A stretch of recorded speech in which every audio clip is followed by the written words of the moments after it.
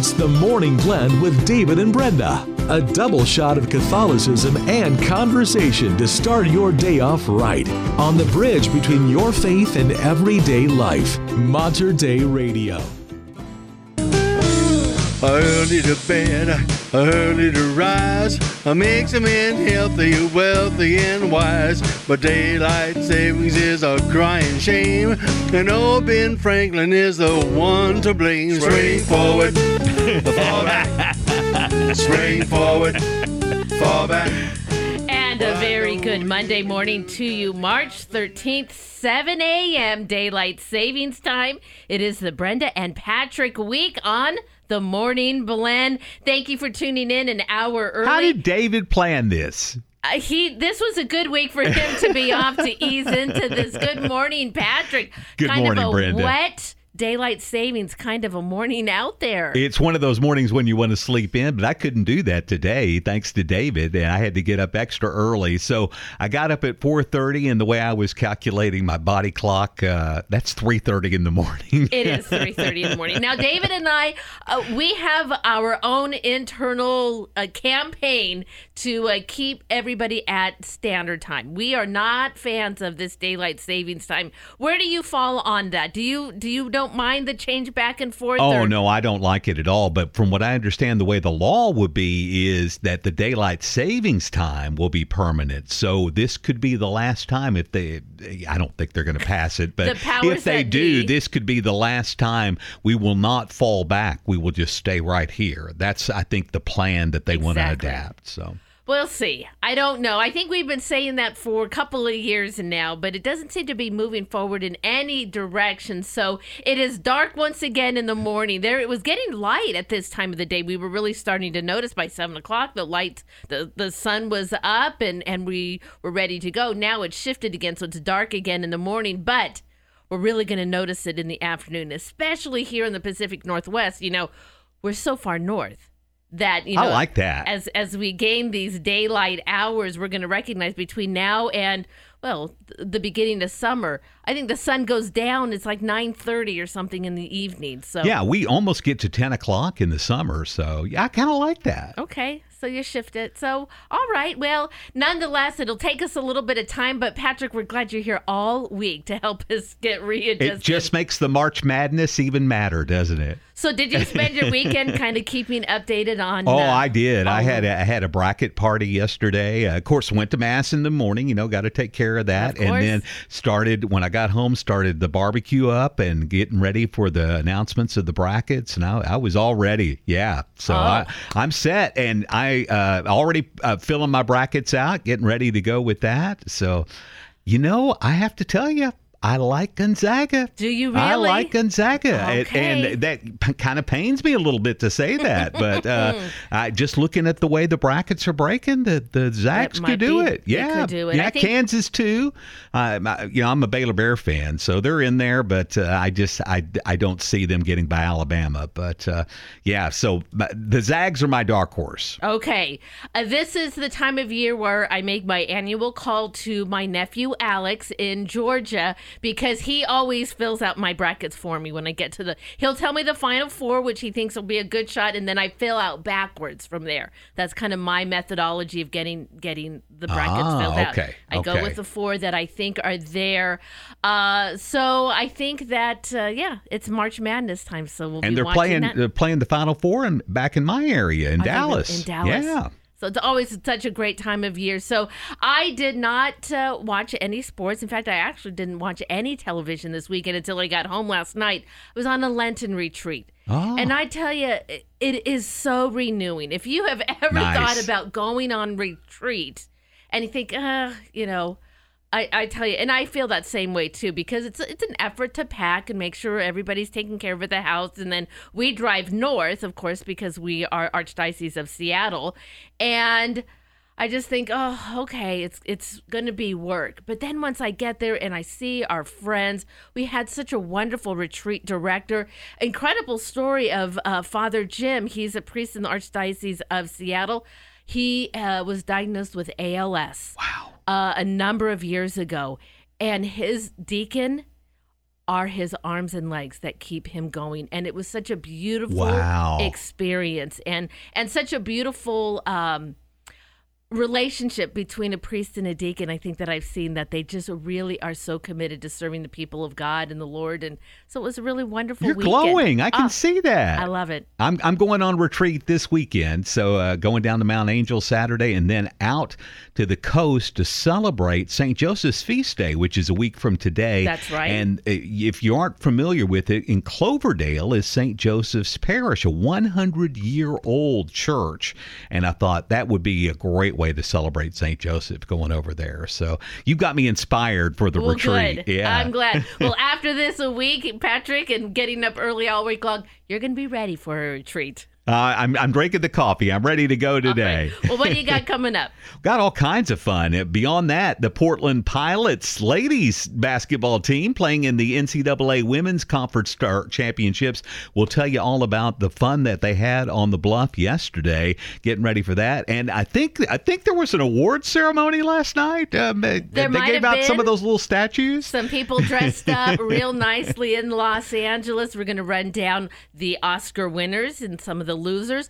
Also, we're going to commemorate our Pope Francis. 10 years. 10 years Doesn't today. seem like it. Well, we've got a great show ahead for you this Monday morning. Here is Dana Catherine, My Savior in Me. You are listening to The Morning Blend right here at Mater Dei Radio, the bridge between your faith and everyday life.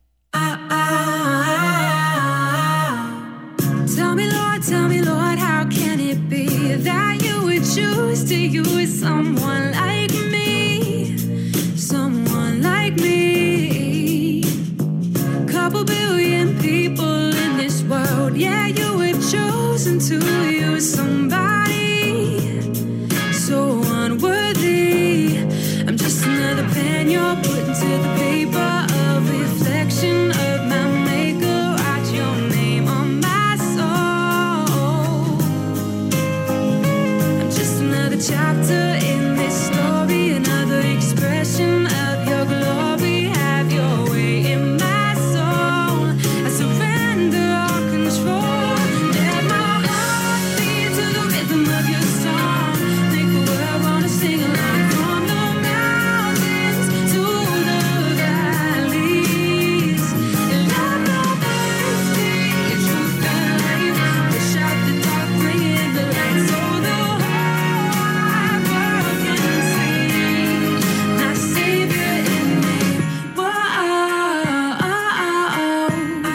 my Savior in me.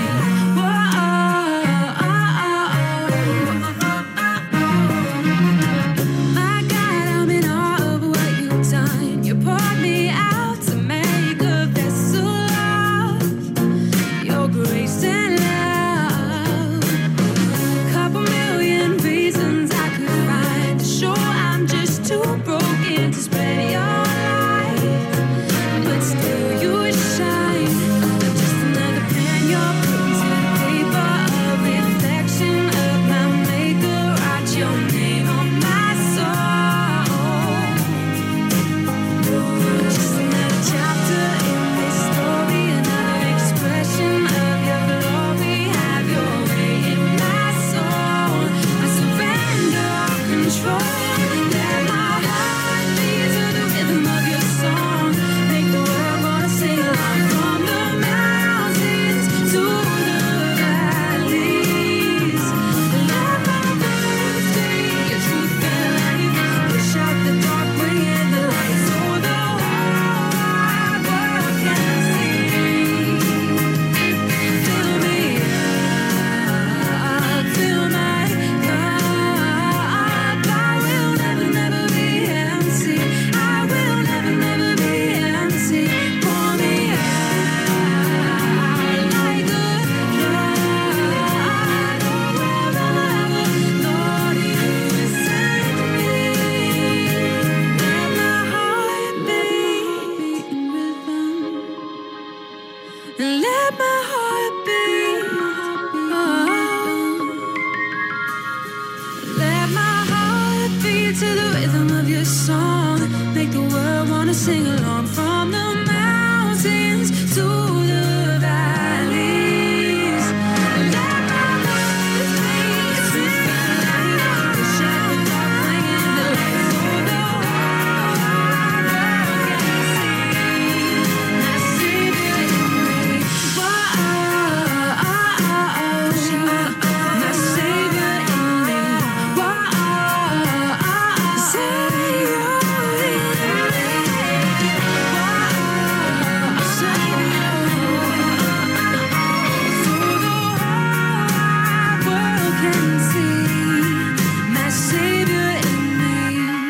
that is Dana Catherine with My Savior in Me. It's 7:10 right here at Mater Dei Radio. Well, they are such a vital resource for families facing end of life of a loved one. But before he left, David had a chance to talk with Laura Lorette from Mount Hood Hospice. That's coming up after weather.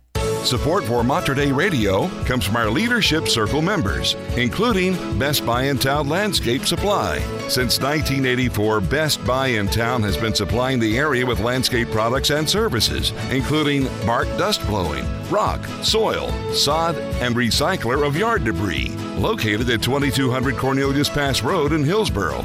Online at bestbuybark.com or 503-645-6665. This is Father Eric Anderson, pastor of St. Stephen's Catholic Church in Portland, Oregon. Please join me in praying a morning offering. In the name of the Father, and of the Son, and of the Holy Spirit. Amen. O God, in union with the Immaculate Heart of Mary, I offer thee the precious blood of Jesus from all the altars throughout the world, joining with it the offering of my every thought, word, and action of this day. O Jesus, I desire today to gain every indulgence and merit that I can, and offer them together with myself to Mary Immaculate, that she may best apply them in the interests of the most Sacred Heart. Precious blood of Jesus, save us. Sacred Heart of Jesus, have mercy on us. In the name of the Father, and of the Son, and of the Holy Spirit. Amen. For more prayer resources, or to let us know how we can pray for your intentions, please visit us online at materdeiradio.com.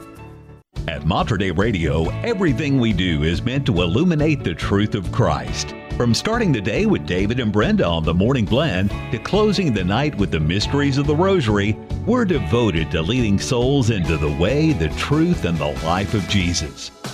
Mark your calendar for April 17th through 21st as we seek the truth during Mater Dei Radio's 2023 Spring Share-a-thon. It's going to be a week of joyful celebration, and you can be a big part of it by helping us build a strong matching fund. Your support now will have a deep impact on Mater Dei Radio's success in April by providing a strong incentive for our Share-a-thon listeners to match your prayerful giving. To learn more and make your matching gift, go now to materdeiradio.com or the Hail Mary Media app and seek the truth during our 2023 Spring Share-a-thon at Mater Dei Radio, the bridge between your faith and everyday life. And it is 7:13 here at Mater Dei Radio. Well, steady rain continues to fall in the valley, more snow in the upper levels in the mountains as another atmospheric river settles in over the region. That morning commute going to be a soggy one, so please take a little bit of extra time this morning. Now, highs today going to stay in the upper 40s. Rain showers slowly begin to let up as we move through the afternoon. So this evening, we're going to cool off to the lower 30s, and then looks like we begin to dry out. Patrick, dare I say, we are toying with that 60-degree mark this week. Ooh. We actually might be seeing spring showing up. I can't wait for that. Right now, rain coming down. It's 49 in downtown Eugene at St. Mary Parish. And it is 46 degrees at Holy Redeemer Catholic Church in Vancouver. Well, coming up on April 7th, Mount Hood Hospice, a member of Mater Dei Radio's Leadership Circle, will be opening an event titled Grief Made Visible. It really is a special opportunity to showcase works of art. To give us an explanation of the art show is Mount Hood Hospice's Director of Bereavement Services, Laura Lorette, and she joins us this morning. Good morning, Laura. Great to talk with you.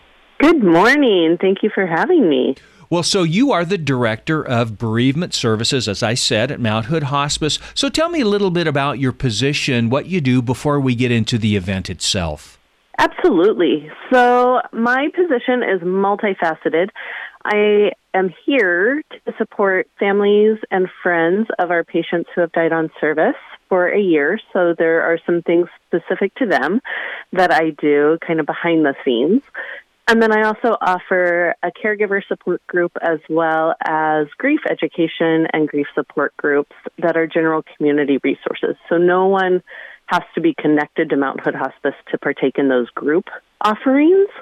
Those are just a free community resource that we offer to anyone who might be needing support while accompanying someone through an advanced illness or after the death if they're needing support in the adjustment process that follows.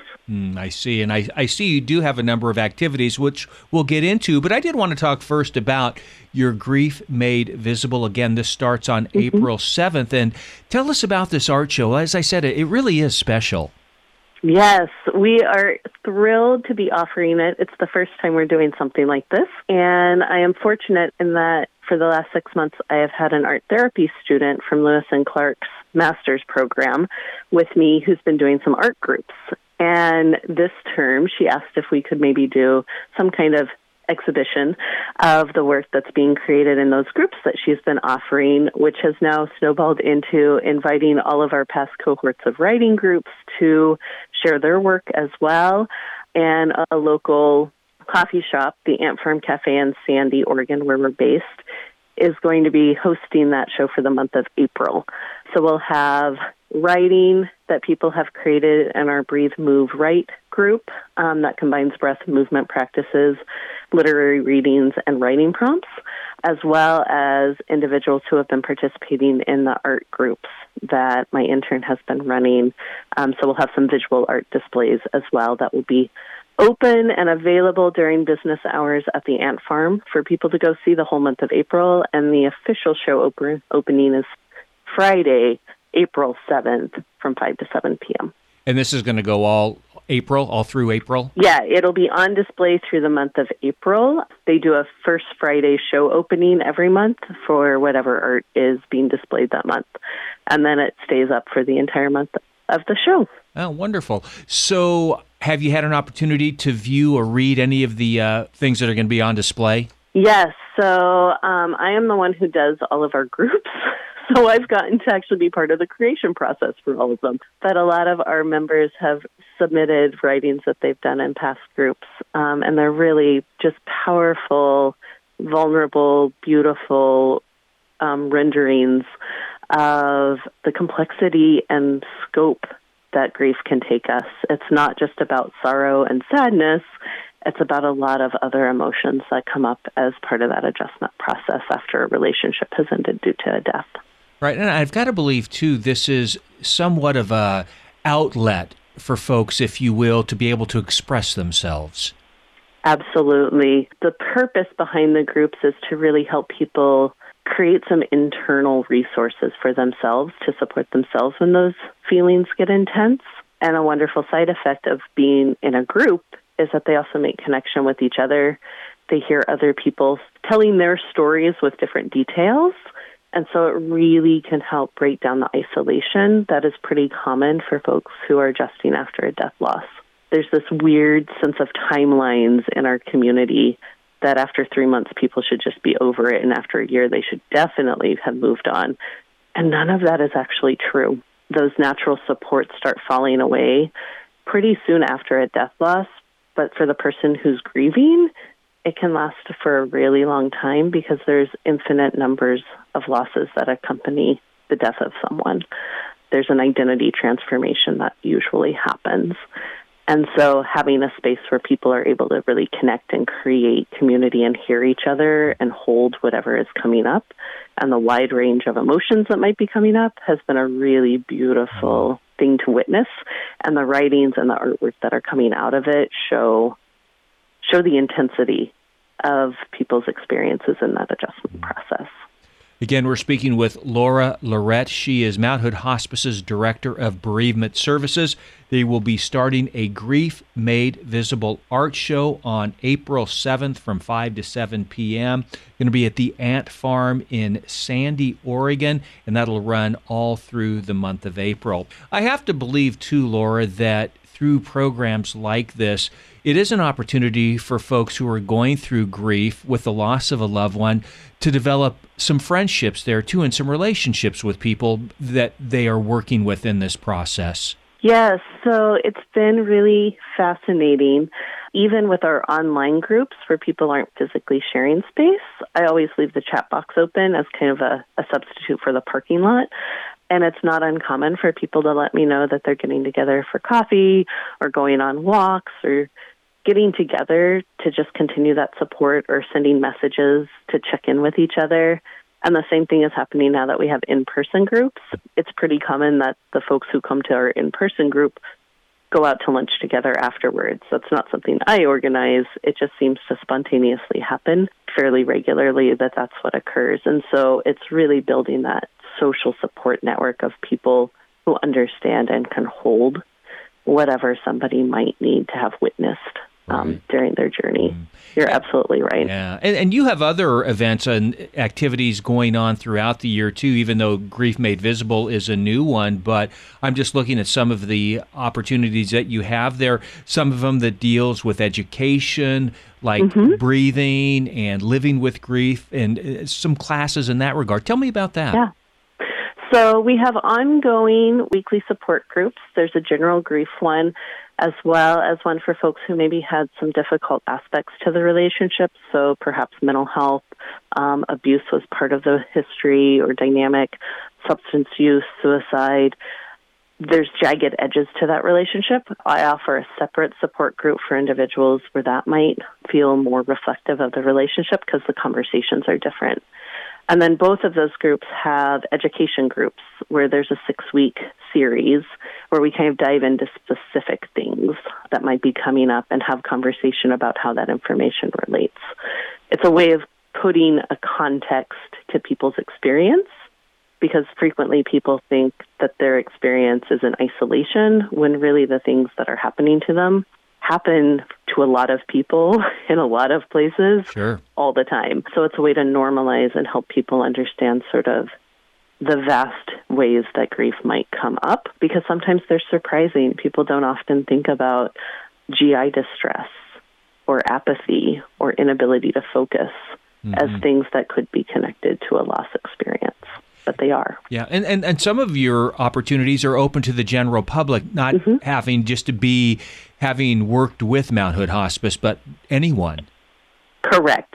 Yes. All of our support groups are available. All of our education groups are available to anyone in the community. And we do offer one for caregivers who have someone whose illness will eventually kill them.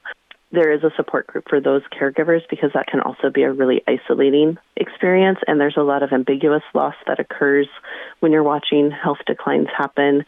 There's a lot of anticipatory grief that happens for the caregiver as they're watching people diminish in their abilities and capacities. And so we have a caregiver for them, a group that meets for them as well, so that they get some support on board before the death happens. And then we also have a remembrance event that happens every year at Mining Park in Sandy. And it's a beautiful event where we frame photos that the community submits. They don't have to be connected to hospice.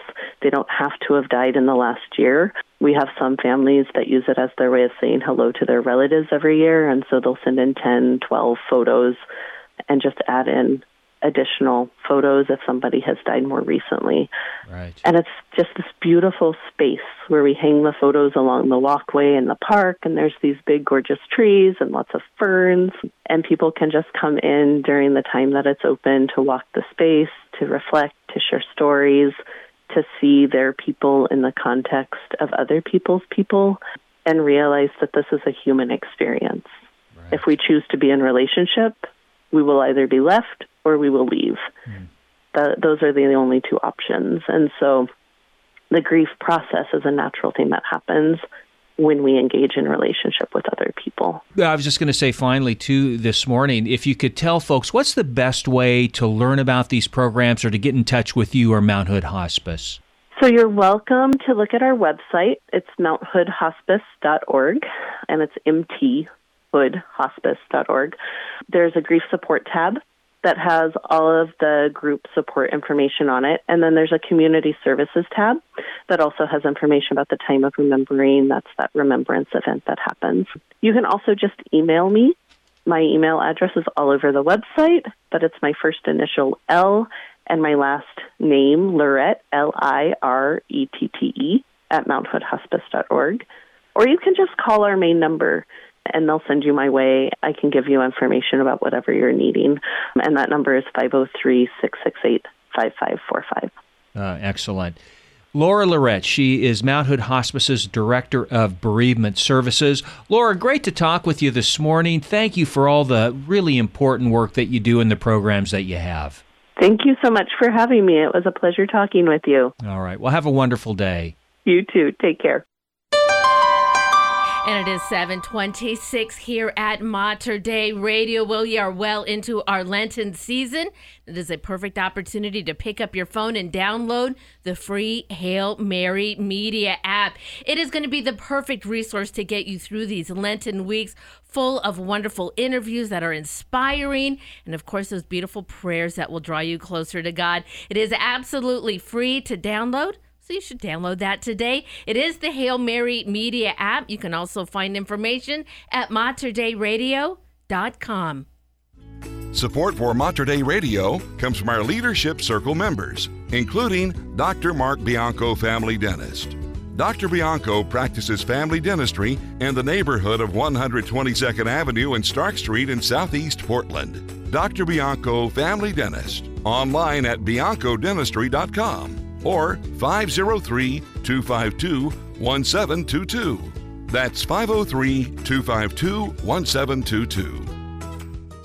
Is God calling you to do something different with your life? Join Mater Dei Radio's team as our new grant writer. Shape the future of Catholic media through this dynamic part-time position, offering you competitive pay and an exciting opportunity for remote work with flexible hours to suit your schedule.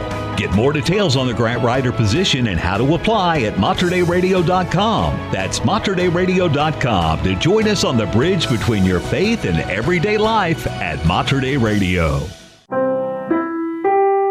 Morning may have broken, but don't fret. David and Brenda can fix it.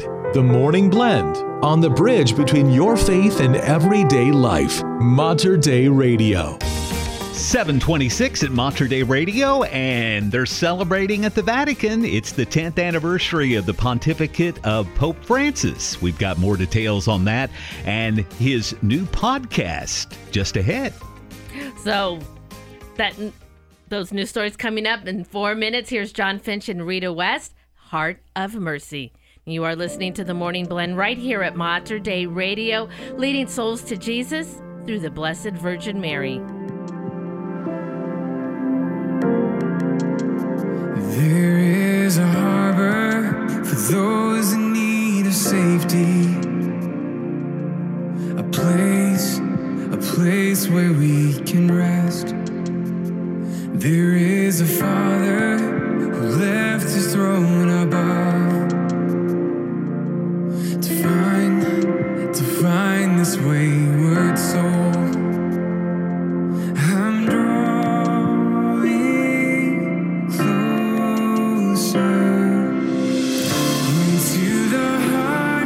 into the heart of mercy that bore my shame and broke my chains at Calvary.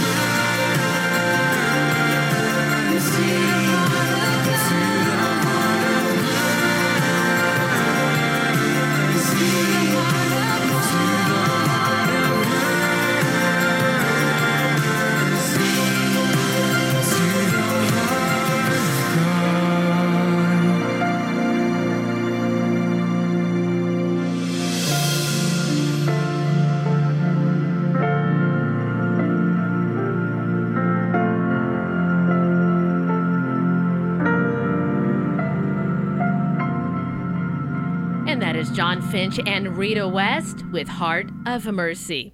It's 7:31 right here at Mater Dei Radio. And in your news, Pope Francis marks 10 years as head of the Roman Catholic Church today, celebrating Mass with cardinals in the chapel of the Vatican's Santa Marta Hotel, where he's lived since his election.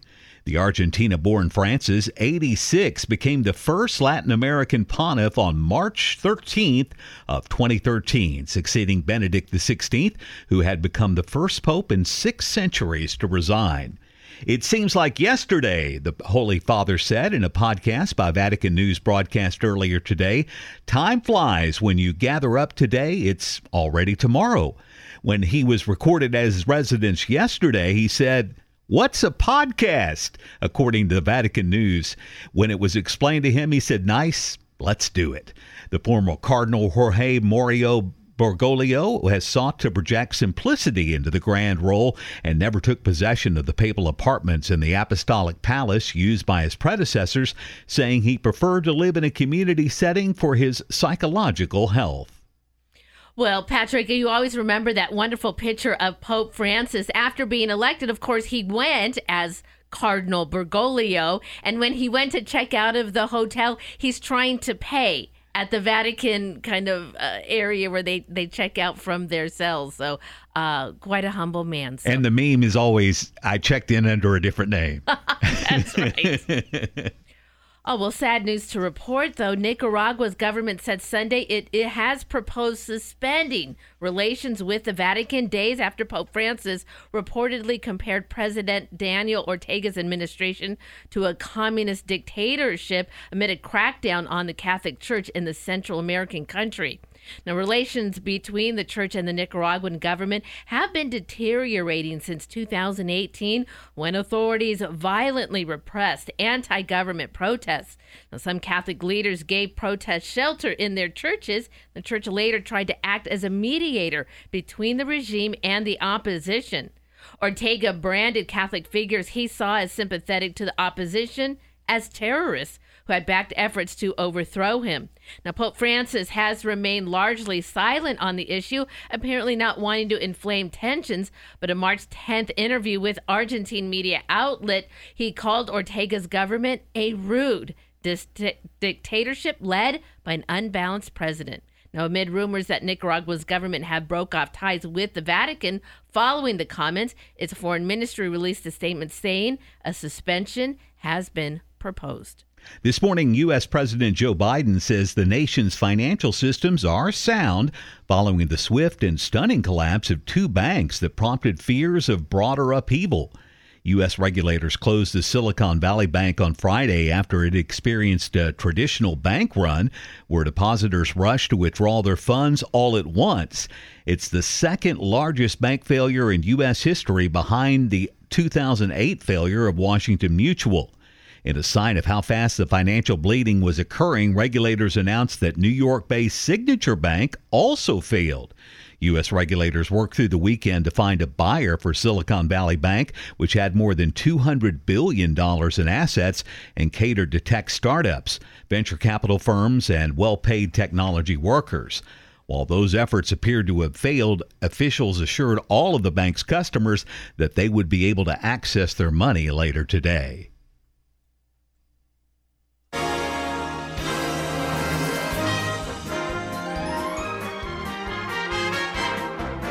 Oh, well, stars were shining in Los Angeles last night as the 95th Academy Awards were held.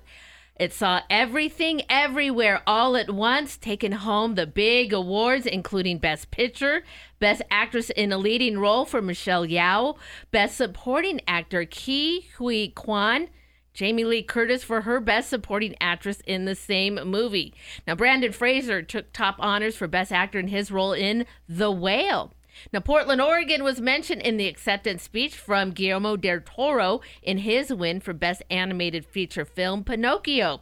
Portland's connection thanks to Shadow Machine, a production studio with headquarters in California that also has a location in Portland. Now, much of the work on the film was done at the Portland studio. Now, fan favorite was Top Gun Maverick, credited by host Jimmy Kimmel as the movie that saved the movies, as its release date was stalled nearly 2 years due to the pandemic. Well, that took home award for Best Sound Production. So it was a really exciting night. All the stars were glitzed up. I watched all of it. I'll admit it. Scott he kept checking in on me. He's like, "It's still on." I'm like, "Yes, it's still on." And he goes, "All right, I'm back upstairs." He's been watching the documentary series. So, yeah, exciting. I did not watch as many of the top films as I have in the past. And there were some surprise ones. I was really pulling for Wakanda Forever stars and Rihanna, her song Lift Me Up. Of course, a dedication to Chadwick Boseman, who died as Black Panther movies. Makes me cry. But it lost to the song from the movie RRR. Very interesting. And RRR is an amazing movie if you haven't seen it. It's incredible. I want to watch it. Yeah, it is an amazing. I mean, from the moment that the film starts, you are just on a rocket ride. It is incredible. Well, they did perform the best song performance during the night. I was exhausted watching it. The way these dancers jumped throughout this movie was incredible. So I think I'm going to put that on my list. I would highly recommend it. And I can say fasten the seatbelt because it is a wild ride. It really is. I saw, I think, probably 6 of the nominated films. Yeah, and The Banshees of Inisherin was my personal favorite. There's something about that movie just really lingered with me. I really enjoyed it. Kind of disappointed it didn't take any. None. Yeah. Not for Colin Farrell, and also for, I can't remember the lead actor who was also with him in that. I think it was his father, who was the older gentleman in that movie. His name escapes me too. Yeah, but he had a great role in that also. So, yeah. So now that I've seen who won, I do want to go back and watch some more. I did see Everything Everywhere All at Once. Me too. It's a different taste, different flavor, and so we'll just stick with that assessment of it. I'm not surprised it won. I'm not because it just seems to fit. Some of the weirder movies tend to win, I think so. And like Parasite winning a few years ago was a kind of a strange movie, and The Shape of Water, another weird one. It just seemed to kind of fit in that genre, but I had to turn it off. I didn't watch the whole thing. It was just like I'm kind of lost, and it started to get a little offensive, and I said, I'm going to turn it off. Fortunately for me, I got a late start on it, and there were some breaks for eating dinner, and so I was able to fast forward through. I just wanted to know who won.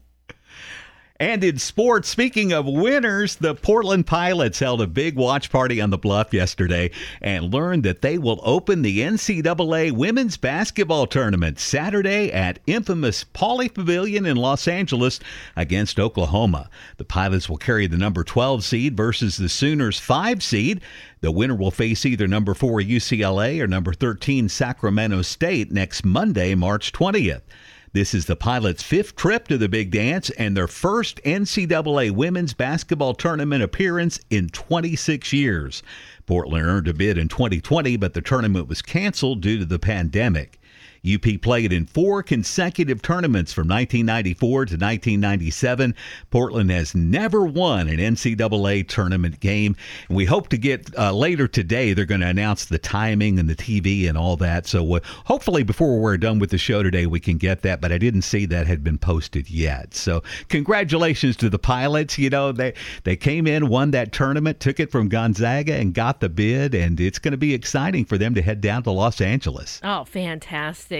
Well, you know who is praying and consoling her players today? That would be Sister Jean Dolores Schmitz, of course, at Loyola University. She is the chaplain of the men's basketball team. Her beloved Loyola Ramblers did not make the cut, but you know, she has just been such an iconic figure for so many years during this March Madness. Now, her faith and devotion, you know, captured the heart of basketball fans everywhere with her newfound fame. Sister Jean was able to share her Catholic faith with many. At 103 years old, Sister Jean continues to inspire through her newly published book, Wake Up with Purpose, What I've Learned in My First 100 Years. Now, what she's also gone on to say, she shares her life story and many spiritual lessons, and some of the things here that Sister Jean has shared with those that love her. She says, Whatever was going to happen, I trusted that God had a plan for me. It was my duty as his servant to trust his judgment and carry it out. And then she said, being mad at God is not the same thing as not believing in him. You can't be mad at something that doesn't exist, right?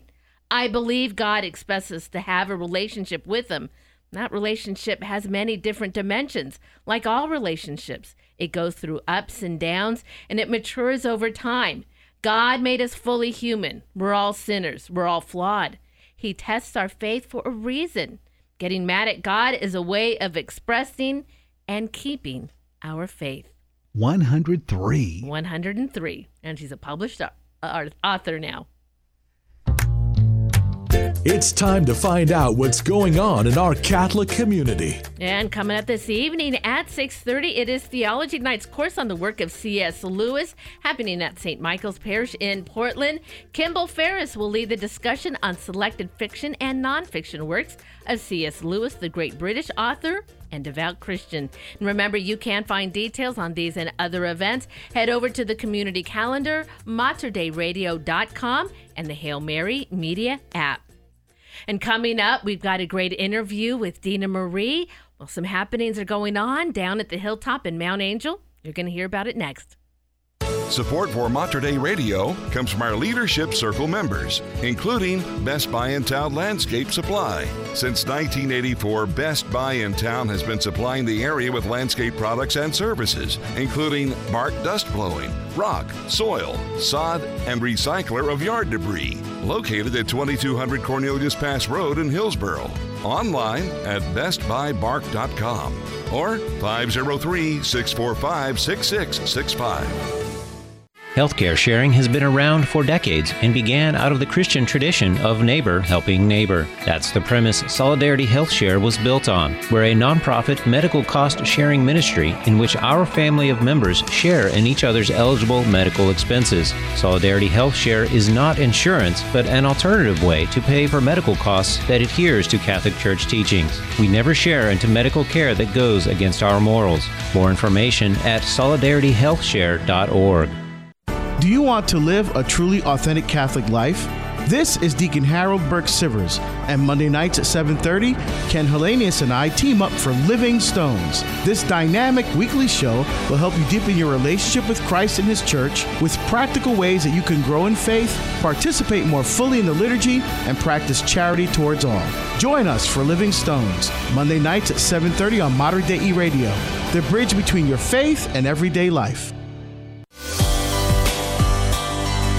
744 at Mater Dei Radio, the bridge between your faith and everyday life. And it is a rainy start to this Monday. Cloudy with periods of rain throughout the day. And we've already hit our high for today. Going to drop down to about 47. Chance of rain, 100%. Rainfall could reach up to an inch. Showers early this evening, then cloudy overnight with a low of 36. Good news, though, drying out tomorrow with some sun in the morning, and we could be all the way up to close to 60 tomorrow. Hopefully we'll get there.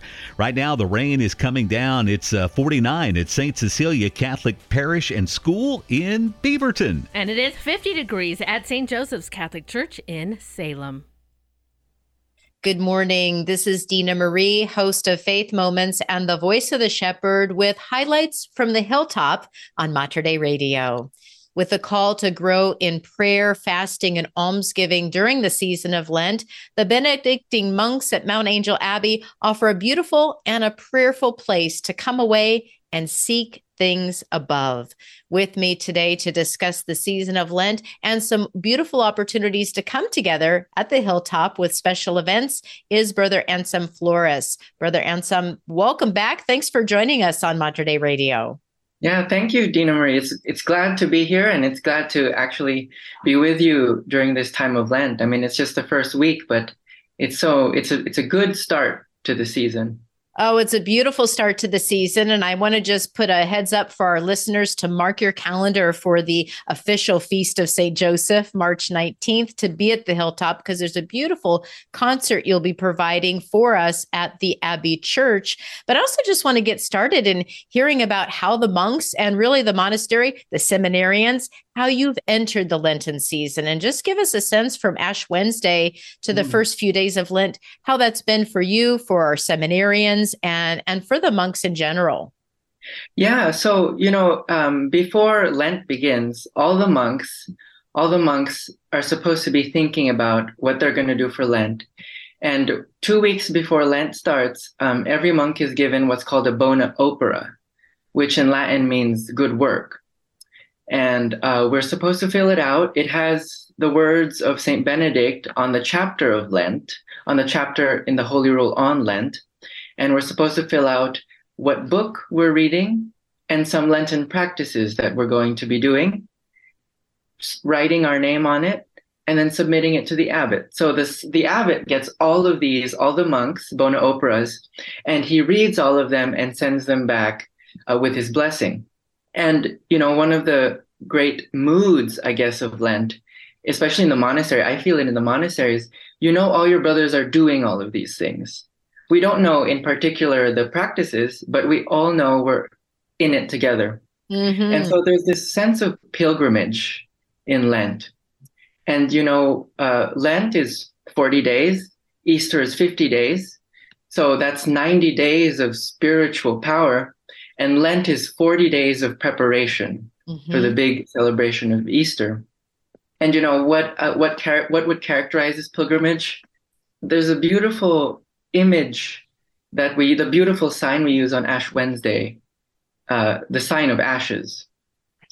And there's a transformation in that in the liturgy, actually. And I'll explain it to you now, but the transformation is you have the sign of ashes, which we put on at the beginning of Lent, and that symbolizes everything turning into ash, right? Everything is leaning towards the end, which in the end is death, is ash, dust. But at the end of Lent, we go into Easter, and what's the next big symbol? Water. Water is the next big symbol. And then at Pentecost, it's fire. So this is the pilgrimage that's happening. We're going from Lent with a symbol of ash, and we're slowly dying to ourselves in fasting, almsgiving, and prayer.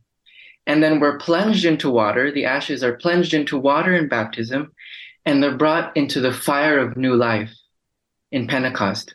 That's what's in the monk's mind when he's thinking about Lent and when he's doing his Lenten practices. In Lent, he's slowly dying to himself, as we all are, in prayer, fasting, and almsgiving, looking forward to Easter, the Easter mysteries, especially renewing our baptismal vows in the monastery, and then finally being on fire. So that's our pilgrimage here in the monastery, going from ashes plunged into water and then into fire. It's such a great visual, and we are so sensory. All of our sacraments have the senses, the lighting of the candle, the baptismal candle, when we have the oil, the healing oils, the chrism oil. You just bring up, Brother Anselm, just the beauty of our faith, and we sense that. But to dust we began, and to dust we will go at our death. Yeah. And yet Jesus promises our resurrection, the resurrection from the dead. I'm talking with Brother Anselm as the monastery at Mount Angel Abbey begins the Lenten journey, just as we all do on pilgrimage. And I think you bring up such a great point, brother, that you learned from St. Benedict, this writing down and making this commitment, but you're all in the community together. And isn't that how it should be in our families? Yeah. That husbands and wives, brothers and sisters, that a whole family could do just that. What are we doing as a family, as a small community in the Lenten journey? How could we apply St. Benedict's rule to our homes, to maybe our small prayer groups? Yeah, that's a good question. And, the church gives us the 3 basic practices of Lent, which are fasting, almsgiving, and prayer. And, you could take them at face value. Fasting means not eating. Almsgiving means giving money to the poor. And prayer means conversation with God. But you can take them into a deeper meaning and apply it to small communities, families, prayer groups. What is fasting? Fasting is a conversion of self in which you just give up something you desire. Traditionally it's food, but something that you like doing, or maybe that you're too absorbed in. Like maybe fast from watching TV or watching Netflix or electronics, and use that time to pray with your family or your friends, or use that time to spend it with activities with someone you love. That's also a form of fasting. Almsgiving, giving money to the poor, but giving anything that's valuable to us, to anyone, that is also almsgiving. Giving your time to someone, giving your ear to someone to listen and really care for them. Giving someone a smile, because a smile is a blessing, especially giving a smile to maybe someone you're having difficulty with. I mean, just imagine someone that you're having difficulty with. Can you smile at them? Maybe that's something to do for Lent. Give your time to them. And prayer, really, it just boils down to just spend maybe 5 or 10 more minutes silently with God alone and see what happens. Because God, the Holy Spirit, will always surprise us when we open ourselves to Him. If we allow Him the opportunity to be with us, then He'll change us. But we have to make that time. And so for prayer, you don't have to do anything extra, but you can give just a little of your time to prayer. So just 5 or 10 minutes in silence and waiting for His word to come, and just see what happens, see what transformation happens in your thoughts and in your heart. Right. We are on the Lenten journey with Brother Anselm from the Mount Angel Abbey Benedictine monks, and he and the monks are inviting you to a special event on March 19th. It's a Sunday, will be the feast of St. Joseph, and they invite you to come really for the whole day, but a special concert will be coming up in the Abbey Church at 3:30. We're going to talk a little bit more about that as we continue our conversation. Brother, as you talk about the Lenten season, now you're also a seminarian. What's the life like during these 40 days of Lent for our seminarians, and just working on and praying alongside the monks? Yeah. Oh, it's busy. So the Lenten season somehow corresponds with midterm season. So there's something penitential about that, giving your time up for studying. But it's nice actually that it corresponds to that season, because in midterm season, we're all studying together. We're all forming study groups. We're all trying to get study guides together, and we're all sort of feeling the same thing, feeling, a test is coming up. What should we do? And what are we going to study? But it helps that Lent is happening too, because Lent is, the Lord's resurrection is going to happen. How can we prepare for that? So it's strange, but the time in the seminary and the time in the liturgy somehow correspond. And we're brought closer together because of it. In seminary, because it's test season, midterm season, paper season, all of the seminarians getting together. And then it's the Lenten season, all of us getting together, making practices, forming practices, getting ready for Easter. But I think that shows the applicability of the Lenten season. The liturgy is not just something we do that's outside of our daily lives. In Lent, we sacrifice. We sacrifice ourselves. We sacrifice things we think we desire so that we can turn those towards God. That applies also to studies and to the seminary life. What in my life do I have to change to do well in school or to relate better in community so that I can more with my brothers and be more attentive to them? So there's a nice talking back and forth between what we celebrate in the liturgy, in the daily hours, in the Mass that we celebrate with our seminarians, and then going out from there to our daily lives. It's all one big liturgy, you could say. Absolutely. Brother Anselm is with us from Mount Angel Abbey. He coordinates the events with the Mount Angel Institute. They've got a few things on the calendar for the month of March during the season of the Lenten season. So we hope that you spend some time there at Mount Angel. Brother Anselm, I am coming up to a break. Stay with me and we'll continue our conversation, talk about this beautiful concert on the Feast of St. Joseph on March 19th in the next half an hour. 7:56 at Mater Dei Radio. And coming up next month, Brenda, it's not far off. I know what you're talking about. 5 weeks. Our spring share-a-thon, April 17th through 21st. And I ordered all the gifts last week, so we're really getting excited. I think there's going to be some really cool things there. But we want you to be a part of it as we seek the truth during our 2023 spring share-a-thon. If you didn't get the letter yet, you can go online and check all that out. But we're trying to build that matching fund, so we have the funds to match during the share-a-thon. We hope you'll be a part of it as we seek the truth during Spring Share-a-thon 2023 here at Mater Dei Radio. Support for Mater Dei Radio comes from our Leadership Circle members, including Dr. Mark Bianco, family dentist.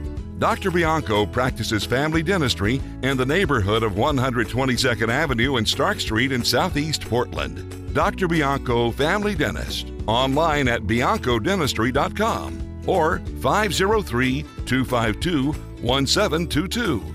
That's 503-252-1722. Bringing souls to Jesus through the Blessed Virgin Mary. This is Mater Dei Radio, KBBM Portland, Salem, Vancouver, KMME Cottage Grove, Eugene, Springfield, translator K235BF, Eugene, and streaming at materdeiradio.com. Are you searching for stories of how God is transforming lives in profound and creative ways? Do you want to be inspired to join the mission of evangelization?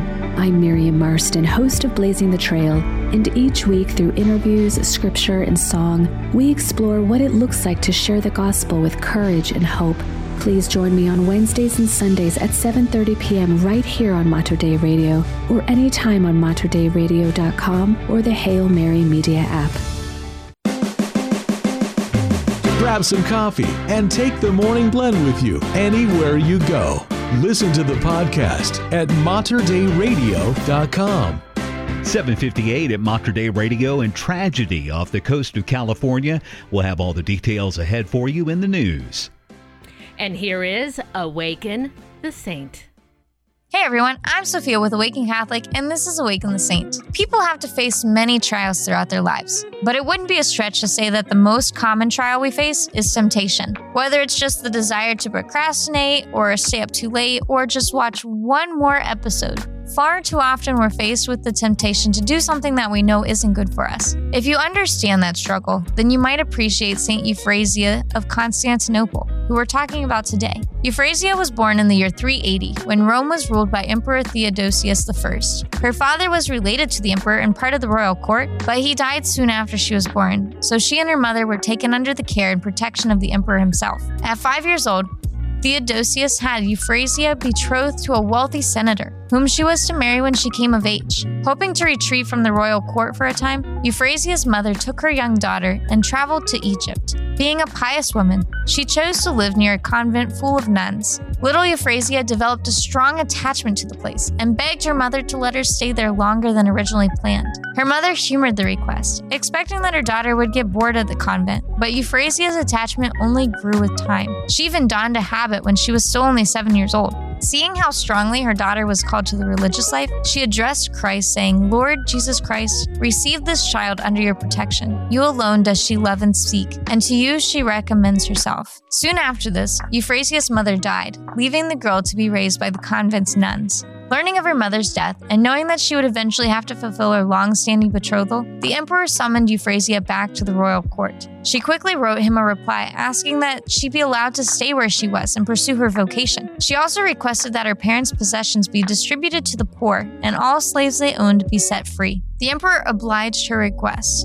and it seemed like Euphrasia's old life had been put behind her. Even so, she found herself tempted to return and see just what kind of life she had left behind. This temptation was so strong that she would have gone back to Rome had the abbess of the convent not warned her against it. The abbess knew that nothing good could come of Euphrasia going back, especially after declaring her intent to the emperor. And to distract the girl, she gave her many chores and menial tasks. Euphrasia performed all of these jobs with cheer and humility, setting a shining example for the rest of the convent, which was especially impressive considering how young she was. Though she only lived to the age of 30, Euphrasia's life was blessed. She performed miracles such as healing a crippled child and freeing a woman from demonic possession.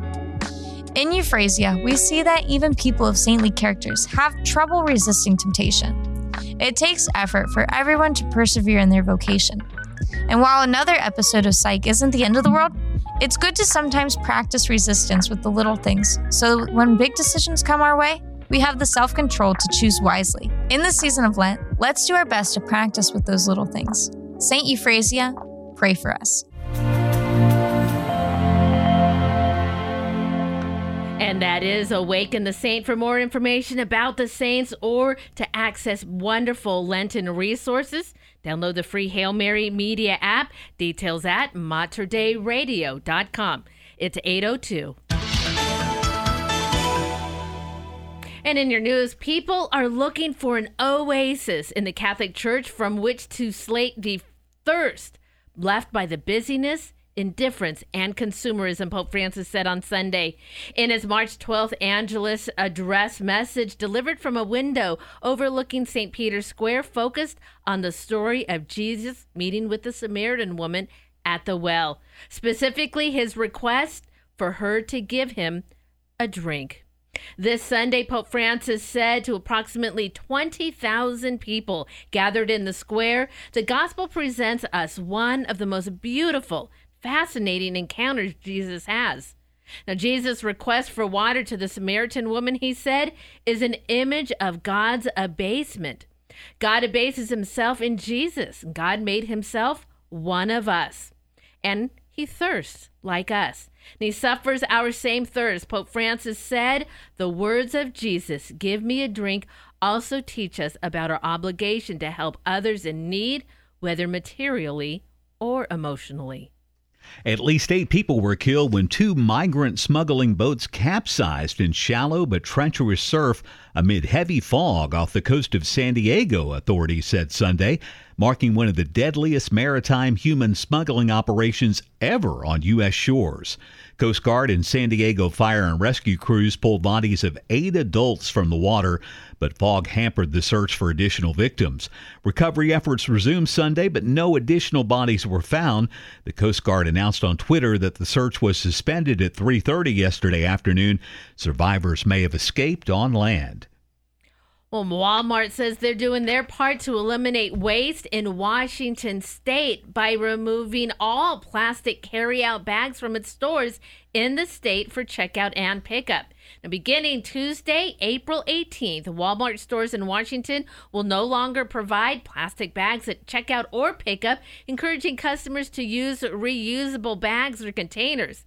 Now, to make the transition easier for its customers, Walmart will continue to offer a wide variety of reusable bags and containers throughout stores and at checkout areas for purchase.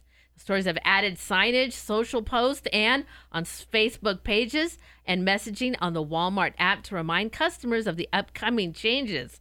Now, additionally, Walmart makes it easy for customers to recycle their end-of-life plastic and reusable bags by providing recycling containers located in the store's vestibule area. A vestibule at Walmart. Who would have thought?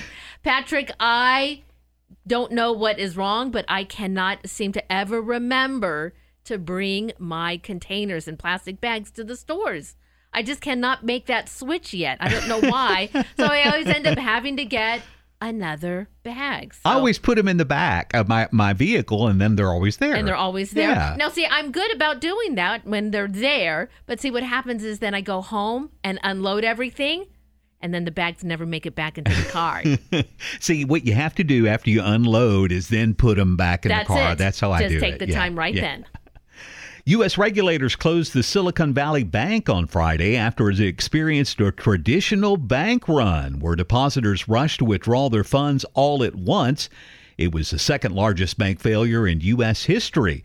In a sign of how fast the financial bleeding was occurring, regulators also announced that New York-based Signature Banks had failed.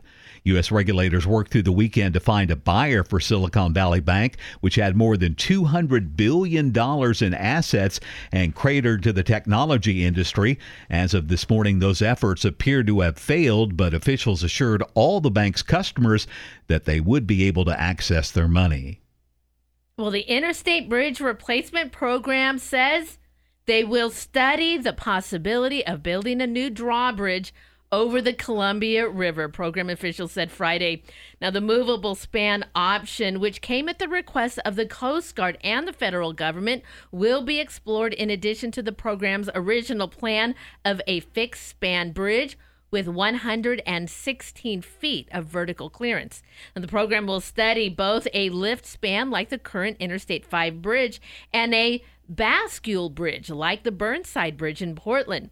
Program Administrator Greg Johnson says he believes a fixed span bridge will ultimately end up spanning the Columbia. He said a movable span bridge would likely cost about $500 million more than a fixed span bridge, and noted that the Columbia River Crossing project received a record of decision from the Federal Highway Administration and Federal Transportation Agency for a fixed span bridge with the lower clearance. Now, the dispute comes with regards to the Coast Guard Clippers. They say they can't get under that bridge at 116 feet. And there's been a Princess cruise that has come in previously to Portland. Can't get under that span either. So perhaps it's an option for on rare occasion use. We'll see. In sports, New Orleans Pelicans forward Trey Murphy scored a career-high 41 points as the Pelicans blasted the Trailblazers 127-110 Sunday at Smoothie King Center in New Orleans.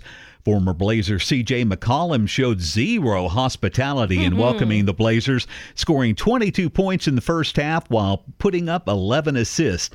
The Blazers played without Damian Lillard, their leading scorer. Lillard was downgraded from probable to out with a calf injury roughly an hour before tip-off. And March Madness continues. The Oregon Ducks didn't make the big dance, but they are the number one seed in the NIT, and they will be facing UC Irvine at 8 o'clock in Matthew Knight Arena on Wednesday night. So best of luck to the Ducks. And the Ducks women also in the WNIT. We'll find out later today who they get paired up against. Well, recently we shared some advice from Father Michael Moses on how to pray more effectively thanks to an egg. Well, he's using food once more to help us make sense of this Lenten period and how we can make the most of it. Well, Alatea reports that Father Michael says, thanks to a bag of chips, it's an evil, simple manner to the importance of filling our free time with meaningful activities. Here's what he says. The biggest issue with eating chips at a party is people are shoving their hands in a bag. Says it's not so hygienic. So Father David Michael demonstrates the perfect solution to the problem. Roll down the sides of that bag, make a chip bowl out of it, and get rid of all that air on the inside. He then likens that air to the empty space we all have in our lives and the importance of getting rid of all that time we might find to laze around, achieve nothing, perhaps be led to temptation. Now, the popular priest suggests that during Lent, we should fill our empty space with activities that help others, can benefit others, such as praying more or taking care of our health. And the best bit of bite about the hack is that every time we see a bag of chips now, well, we're going to remember about using up all that extra space. I saw it. It's a great hack. Isn't that really funny? is. The way he made the bowl out of it, really good. And, of course, what would you expect from a Texan? He's down there in the Archdiocese of Galveston, Houston. So, yeah, it's. But really, I was kind of like, that's impressive to think that through like that. Texans know how to eat their chips. It's time to find out what's going on in our Catholic community. And tomorrow evening at 7 o'clock p.m. is a parent information night for Chesterton Academy of Blessed Pier Giorgio Frassati, Aquinas Hall at Holy Rosary Parish. Families with middle and high school students are encouraged to come and learn more about Chesterton Academy's classical curriculum, meet the dedicated faculty, and visit with current Chesterton families. Please RSVP on their website, and you can find more details on these and other events. Head over to the community calendar, materdeiradio.com, and the Hail Mary Media app. The Feast of St. Joseph is on the way this weekend, and big doings going on with that at Mount Angel Abbey. Dina Marie continues her interview with Brother Anselm coming up next. Support for Mater Dei Radio comes from our Leadership Circle members, including Best Buy in Town Landscape Supply. Since 1984, Best Buy in Town has been supplying the area with landscape products and services, including bark dust blowing, rock, soil, sod, and recycler of yard debris. Located at 2200 Cornelius Pass Road in Hillsboro. Online at bestbuybark.com or 503-645-6665.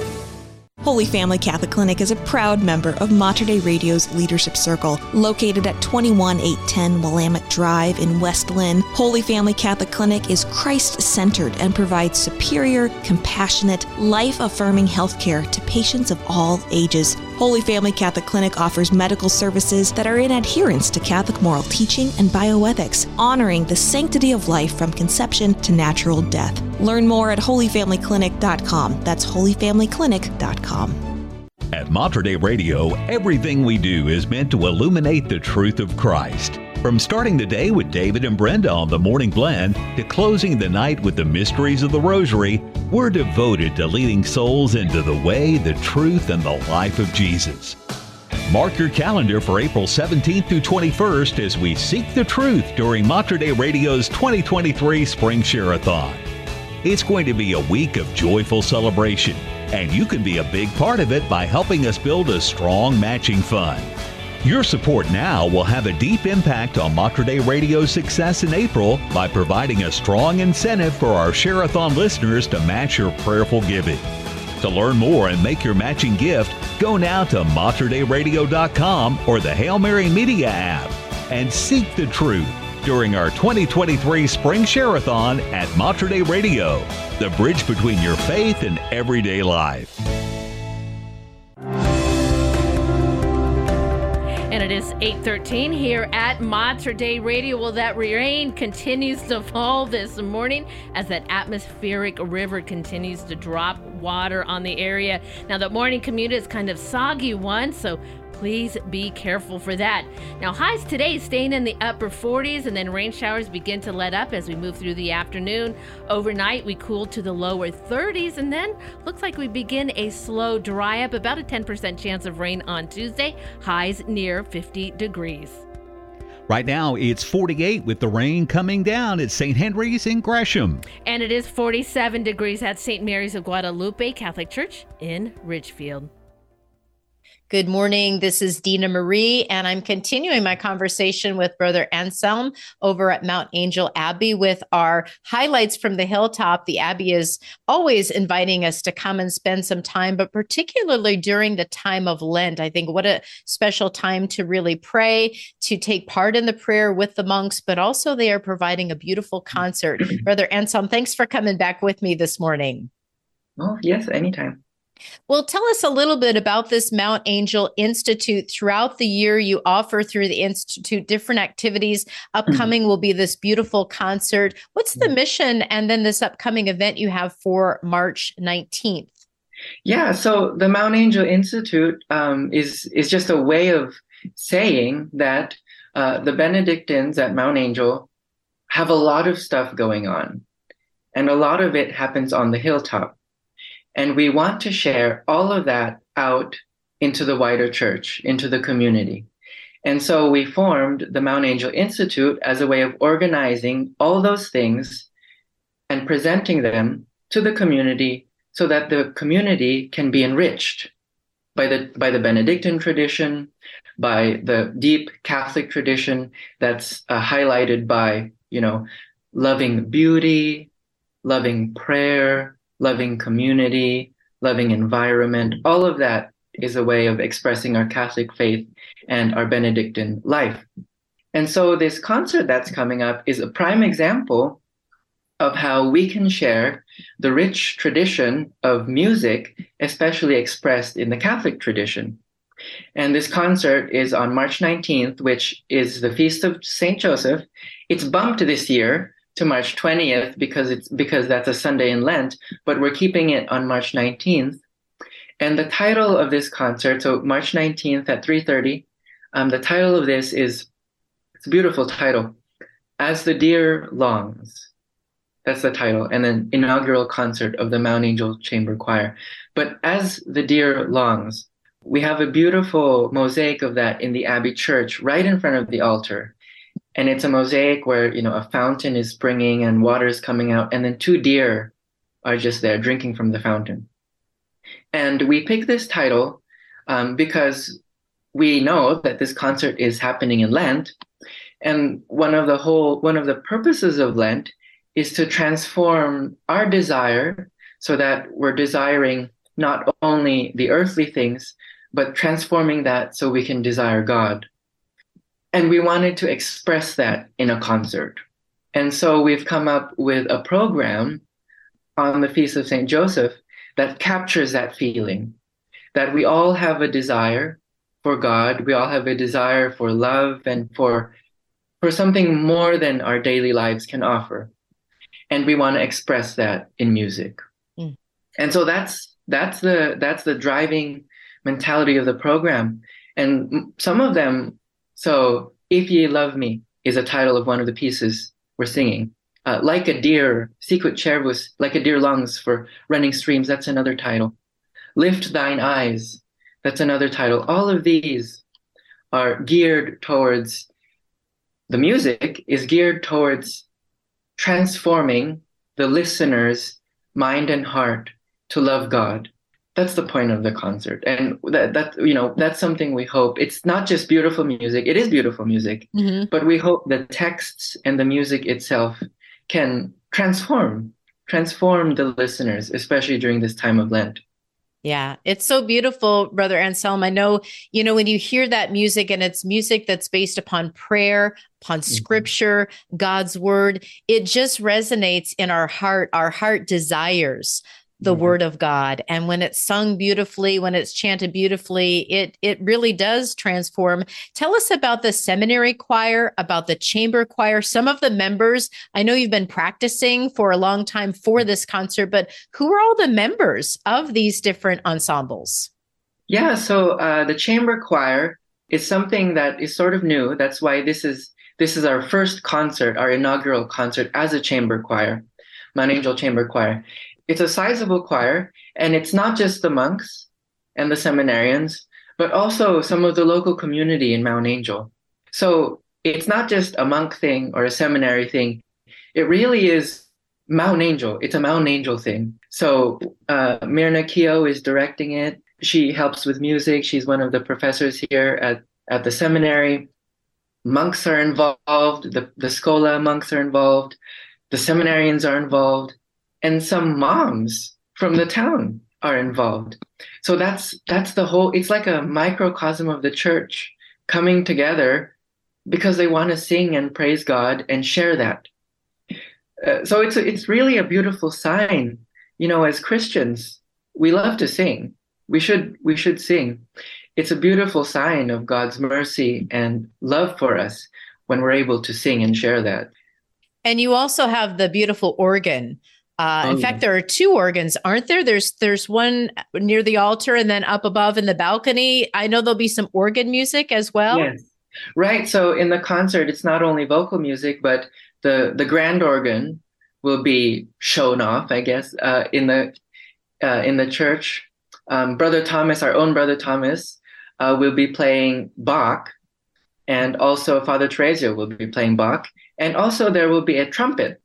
There'll be a trumpet concerto done by one of our seminarians. So you'll get a real variety of music.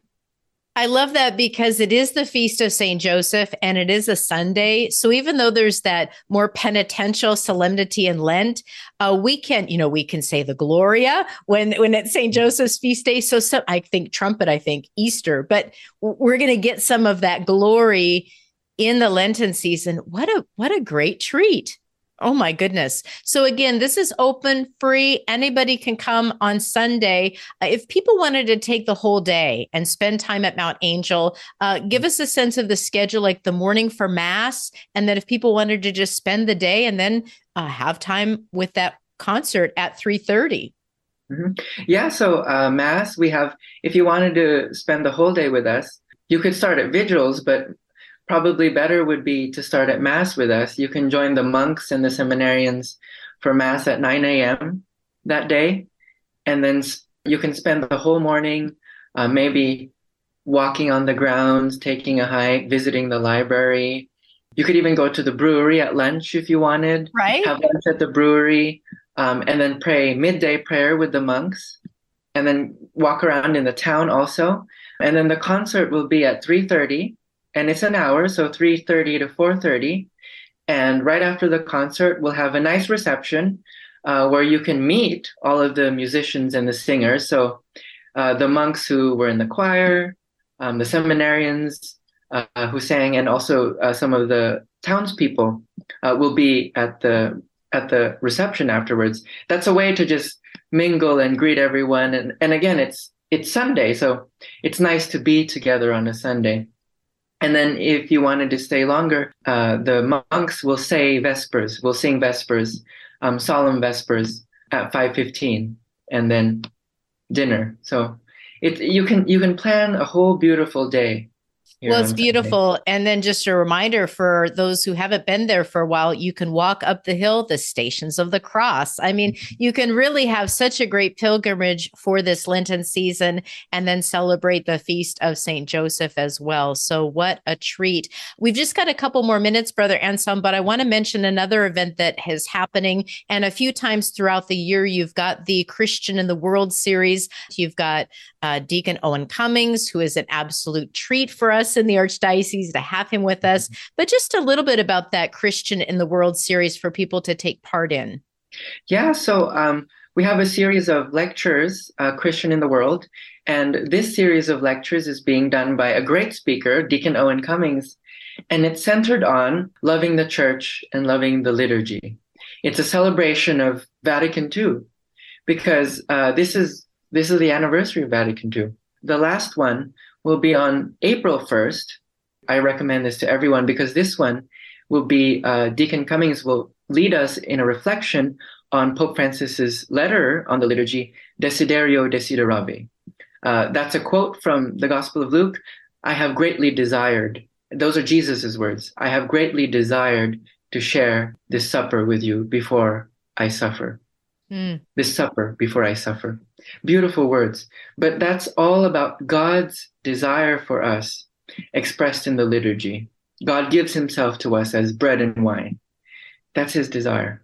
So he's going to be talking on that April 1st.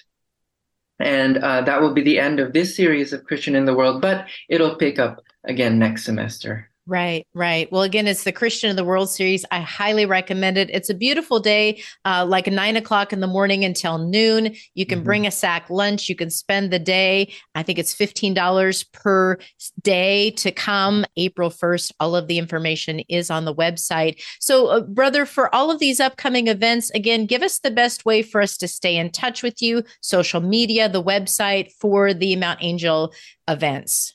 Yeah, so if you just Google Mount Angel Institute, it should be the first thing that comes up.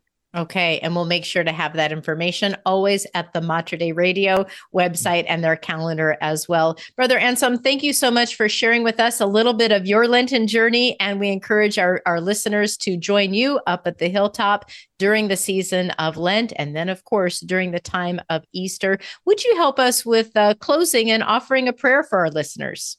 Sure. In the name of the Father, and of the Son, and of the Holy Spirit. Amen. Almighty and merciful God, thank you for the gift of your love and for the gift of your beloved Son, who we receive every Sunday at Eucharist.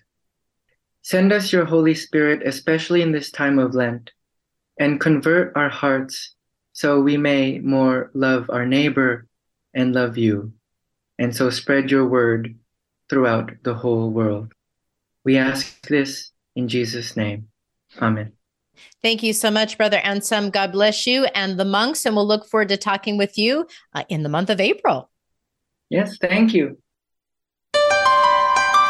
And it is 8:26 here at Mater Dei Radio. Well, you can also find information about that beautiful St. Joseph concert on the community calendar. Mater Dei Radio has such a great library of events happening throughout the area. Some wonderful events you can do this Lenten season. You're also going to have great access to that community calendar on the Hail Mary Media app. In fact, if you open up the community calendar, plug your phone into your car, there's an integrated map system. It's going to get right to where you need to be. It is the community calendar. More details at materdeiradio.com. Support for Mater Dei Radio comes from our Leadership Circle members, including Dr. Mark Bianco, family dentist. Dr. Bianco practices family dentistry in the neighborhood of 122nd Avenue and Stark Street in Southeast Portland. Dr. Bianco, family dentist, online at biancodentistry.com or 503-252-1722. That's 503-252-1722. Mater Dei Radio's Leadership Circle connects through All Source Communications. Is a technology upgrade in your company's future? All Source Communications is an independent, local telecom brokerage specializing in internet and phone systems. Connect today at allsourcecommunications.com. That's allsourcecommunications.com or call 503-967-4887 for All Source Communications, connecting Mater Dei Radio's Leadership Circle. What do the famous Batmobile, Love Bug, and Mystery Machine have in common? They were all given to Mater Dei Radio's vehicle donation program.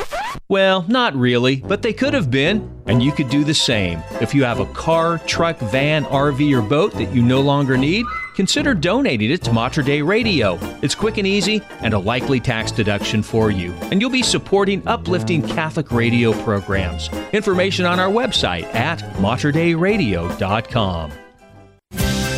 The Morning Blend, brewed in the Pacific Northwest, guaranteed fresh every day on Mater Dei Radio, the station dedicated to the Blessed Virgin Mary.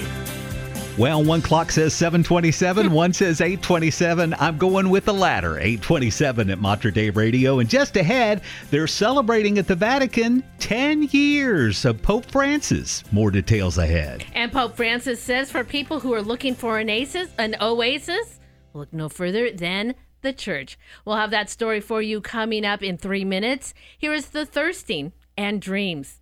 And we are the Morning Blend right here at Mater Dei Radio, leading souls to Jesus through the Blessed Virgin Mary. If you're lost inside a dream and stuck in between, waiting for the answers to your life, and if you're searching for a sign and you're down to your last dime, you're hoping for more time to make it right. Well, every road takes a bend and every tree sways in the wind. The journey is the end where it begins, and you will fly high tonight. You will fly high tonight.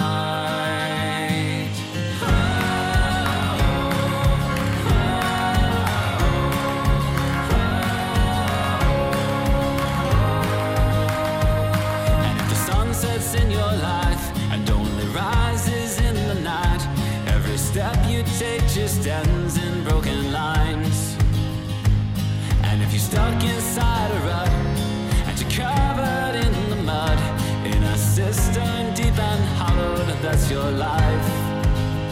Well, every wave comes to an end and every path will take a bend.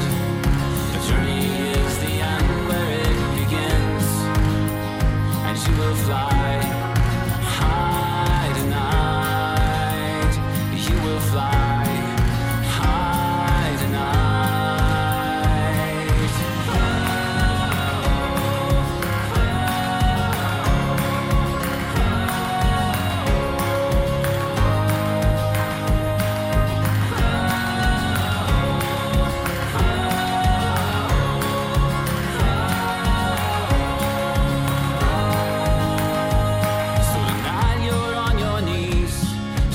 Inside a dream, praying for a miracle to rise, to turn your life around and finally set things right.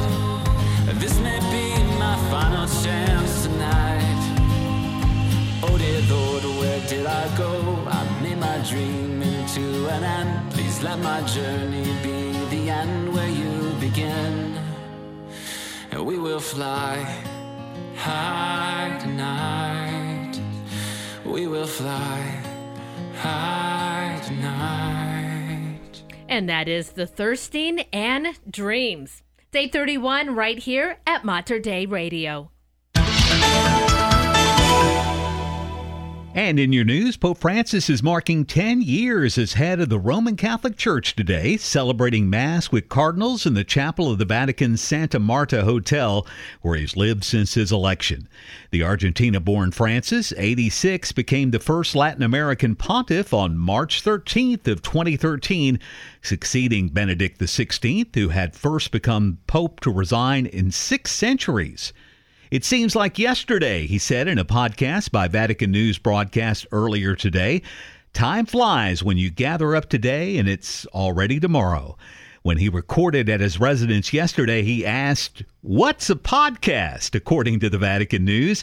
When it was explained to the Holy Father, he said, "Nice, let's do it." The former Cardinal Jorge Mario Bergoglio has sought to project simplicity into the grand role and never took possession of the papal apartments in the apostolic palace used by his predecessors, saying he preferred to live in a community setting for his psychological health. And people are looking for an oasis in the Catholic Church from which to slake the thirst left by busyness, indifference, and consumerism, Pope Francis said on Sunday.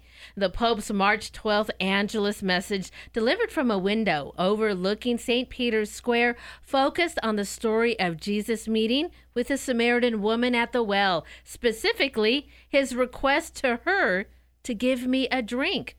Pope Francis said this Sunday, the gospel presents us one of the most beautiful and fascinating encounter Jesus has. And he goes on to say to the more than 20,000 people gathered, Jesus' request for water to the Samaritan woman is an image of God's abasement. God abases himself in Jesus. God himself, one of us, he abased himself, thirsty like us. And he suffers our same thirst. Now, Pope Francis said, the words of Jesus, "Give me a drink," also teaches us about our obligation to help others in need, whether materially or emotionally. At least 8 people were killed when 2 migrant smuggling boats capsized in shallow but treacherous surf amid heavy fog off the coast of San Diego, authorities said Sunday, marking one of the deadliest maritime human smuggling operations ever on U.S. shores. U.S. Coast Guard and San Diego fire and rescue crews pulled bodies of 8 adults from the water, but fog hampered the search for additional victims. Recovery efforts resumed Sunday, but no additional bodies were found. The Coast Guard announced on Twitter that the search was suspended at 3:30. Survivors may have escaped by land. Well, the 95th Academy Awards were held last night, and Everything, Everywhere, All at Once took home the big awards, including Best Picture, Best Actress in a Leading Role for Michelle Yeoh, Best Supporting Actor for Ke Huy Quan, and Jamie Lee Curtis for Best Supporting Actress. Now, Brendan Fraser took top honors for Best Actor in his role in The Whale. Portland, Oregon was mentioned in the acceptance speech from Guillermo del Toro in his win for Best Animated Feature Film, Pinocchio. Now, Portland Connection, thanks to Shadow Machine, a production studio with headquarters in California that also has a location in Portland. Now, much of the work on the film was done at the Portland studio. Now, fan favorite was Top Gun Maverick and was credited by host Jimmy Kimmel as the movie that saved the movies, as its release date was stalled 2 years due to the pandemic. Took home the award for Best Sound Production. It was a bit of a reunion, too, for some of the actors.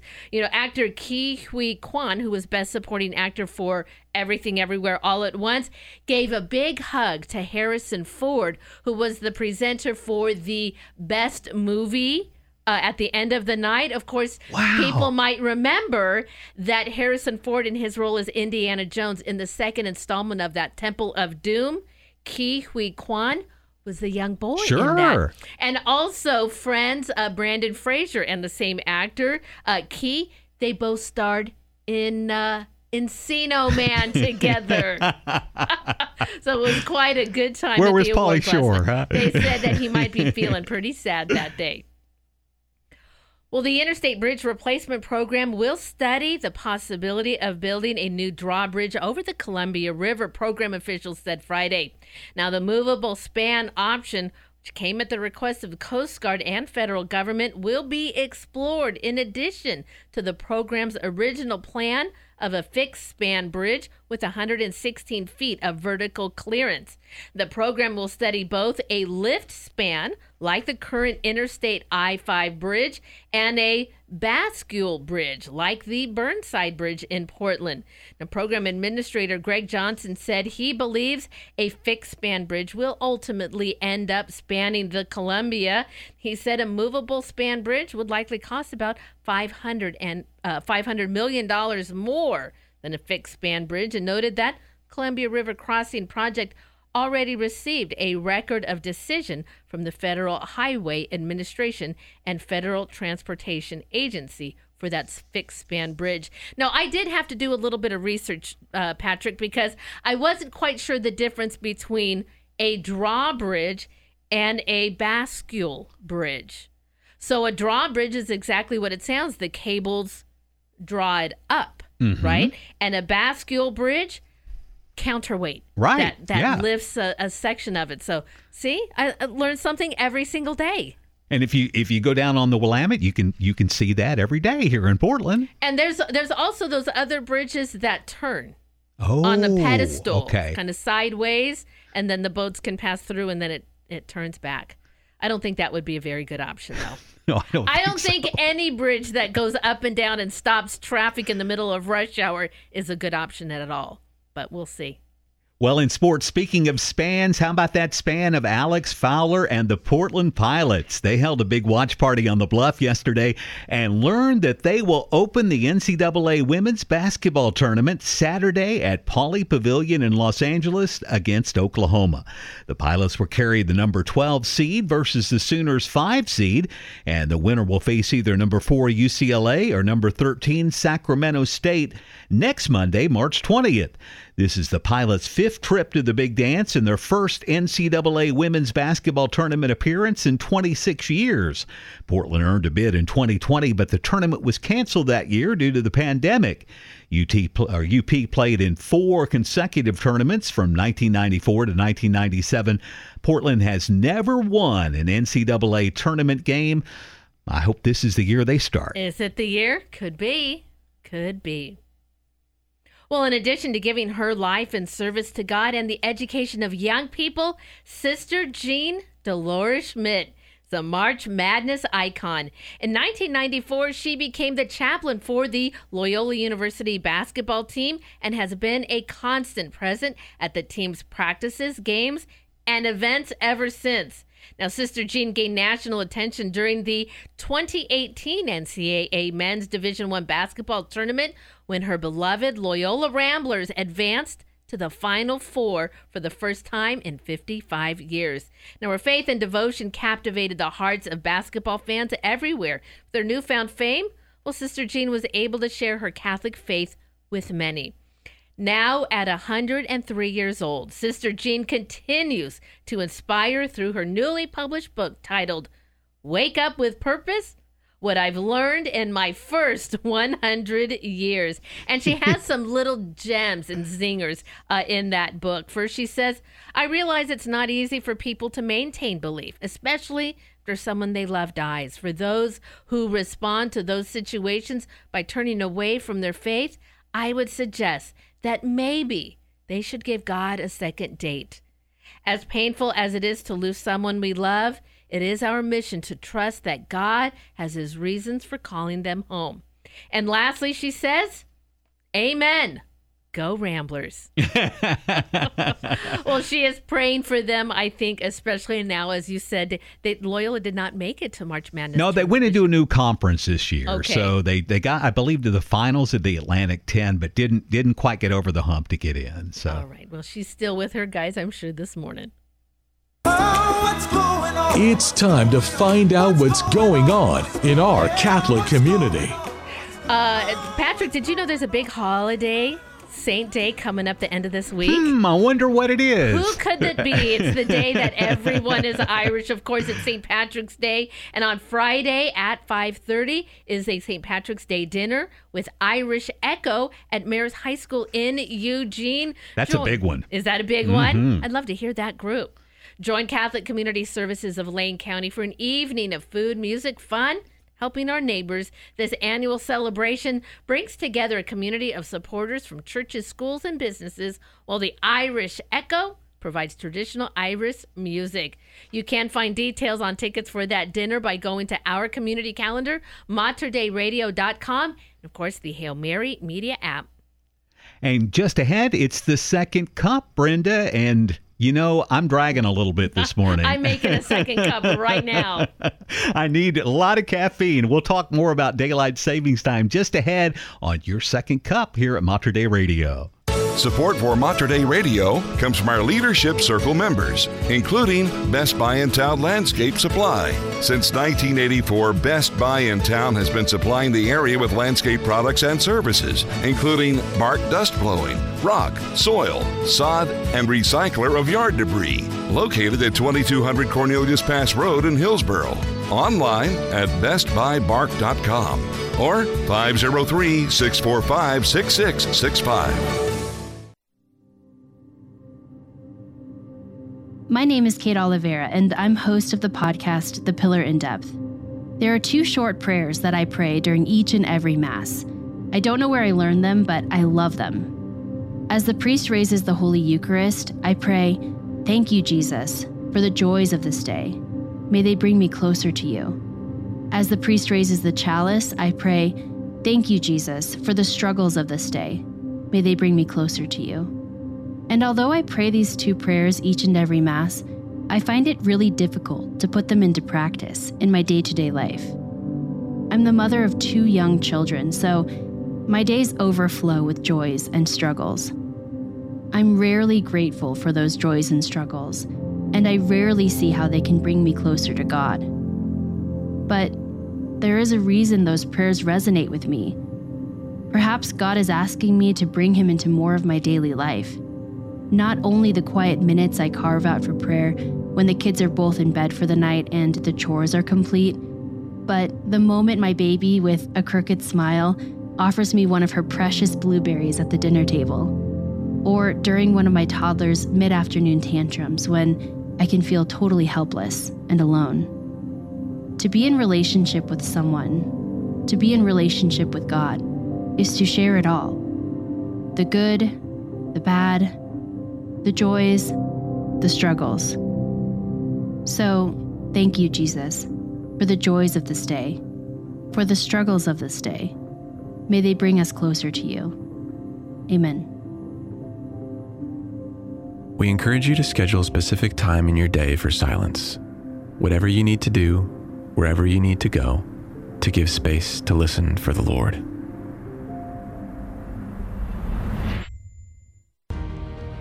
This is Archbishop Alexander Sample of the Archdiocese of Portland in Oregon, inviting you to join me for The Voice of the Shepherd. I always look forward to our time together to discuss issues that matter most to our families and to the Church. Catch The Voice of the Shepherd with Portland Archbishop Alexander Sample and me, Dina Marie, your host, each Tuesday night at 7:30, Saturday afternoon at 3:30, and Sunday morning at 7:30 on Mater Dei Radio, leading souls to Jesus through the Blessed Virgin Mary. 8:45 at Mater Dei Radio, and weather, well, in a word, rain. Cloudy with periods of rain. High this afternoon up to 47, which means we're actually going to go down in temperature. Chance of rain 100%. Rainfall could reach up to an inch in some spots. Shower early this evening, then cloudy overnight, low about 36. Chance of rain 30% overnight. Drying out tomorrow, we should see some sun in the morning, then increasing clouds in the afternoon. High tomorrow up to 52, so we're warming up a little bit. Right now the rain is falling. It's 49 at St. Boniface in Sublimity. And it is 45 degrees at St. Joseph's Catholic Church in Vancouver. Early to bed, early to rise. makes a man healthy, wealthy, and wise. But daylight savings is a crying shame, and old Ben Franklin is the one to blame. Straightforward. Now, see, if you're feeling... Sounds like Schoolhouse Rock, doesn't right? it? If you're feeling a little tired this morning, that's sure to get your toes tapping. Did you remember on Saturday night to set your clock spring ahead? I did. Okay. I had them all ready to go Sunday morning, and then I promptly overslept. Yeah. Say they do ease you into that, because unless there is a requirement for work, if people go to that early morning mass, but it's really on Monday morning, I think, when people get back to their routine of going to school and going to work. That's when you really hit the wall, I think, and go, whoa. See, I go to the early morning mass on Sundays. I go to the very early morning mass, and I couldn't do it Sunday. So I wound up going to a 10:45 at a different parish over at St. Cecilia, and it was wonderful to go. But I'm usually out of mass by 9. Yeah, for sure. So I didn't notice it too much again, like you on Sunday, because if I have to get up at 6 o'clock instead of 7 o'clock to get to early morning mass, that's sleeping in for me, right? It's not until this morning's alarm went off that I went, whoa, that's early. So we thought we'd spend a little time today talking about daylight savings time. Okay, let me get a little espresso. Okay, ready. We need a second cup for sure. Well, here's the first thing. It's called daylight saving time, not daylight savings time. Isn't that interesting? I didn't realize that. There's no S. Okay. While it's common to hear people say daylight savings time or daylight savings, the correct term has no S. It's daylight saving time. And there's a grammatical reason for that, keeping saving as singular. You can think of it this way. What are you going to do during this time? Save time. You're saving daylight. But you can't save time. No, you're not saving time. No. You're saving daylight.